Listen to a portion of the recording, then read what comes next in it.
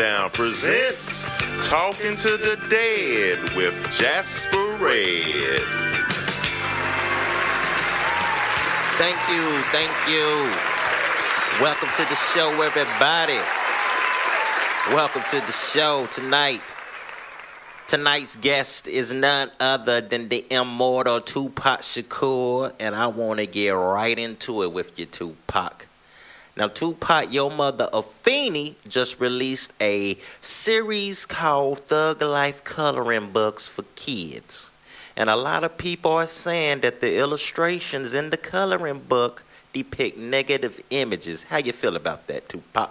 All my shit is positive. That's the white man got you thinking my shit is negative and positive. All my shit positive because it tell niggas to swing back. It tell sisters to swing back and it tell niggas to swing back. If that ain't positive, crack don't sell. But Tupac, many people are saying a little kid shouldn't be coloring in pictures of a check cashing place or two women kissing. So fuck them. That's positive. Like a motherfucker. That's positive. It's all positive. Everything I do is positive, goddammit, because I'm still breathing. And I ain't on welfare. And I once was. Tupac, is it true that after you would do a concert, instead of hooking up with groupies, you and your homies would go back to the hotel and color? How long you been doing that? We been doing it. We do it every motherfucking day. The game is motherfucking free.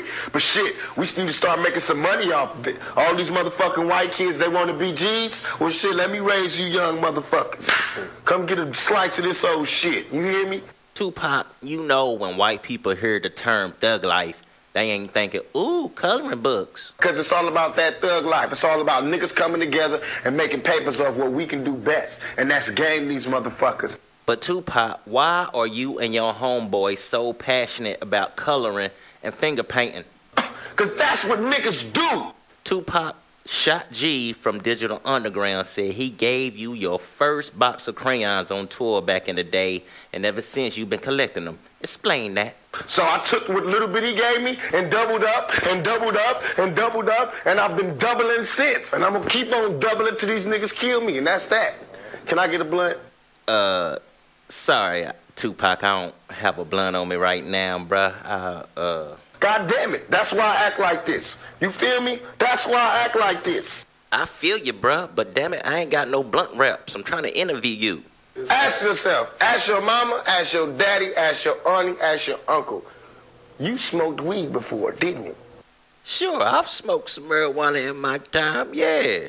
Shit, I've also smoked a little opium, too. I ain't ashamed to admit it. It felt good, too.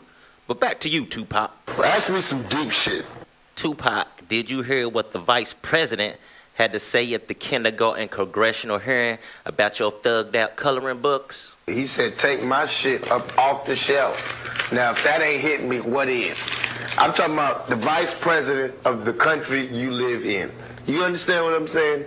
That'd be like if the prince said, goddamn, the vice president talked about me, a young nigga from the hood. He know me. He want my shit up off the shelf. So what you gonna do, Tupacalypse? I'm out here slanging, and all this risk that niggas trying to make me go through, I'm gonna make them feel the fire like I got to feel the fire. And that's real, and anybody can't understand that, they don't understand the black thing. It's gonna stay black. I'm not finna act white just because y'all want me to act white, just because all these other motherfuckers act white when they get their papers. I'm gonna act very black.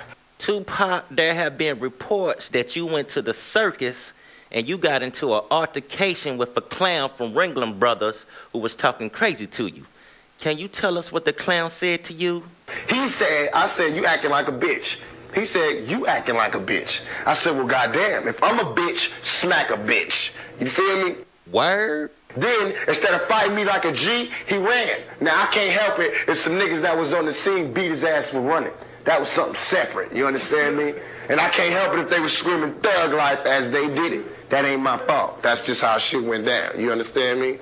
Oh, I completely understand. See, I've always wanted to kick a clown's ass, personally. So I ain't mad at you.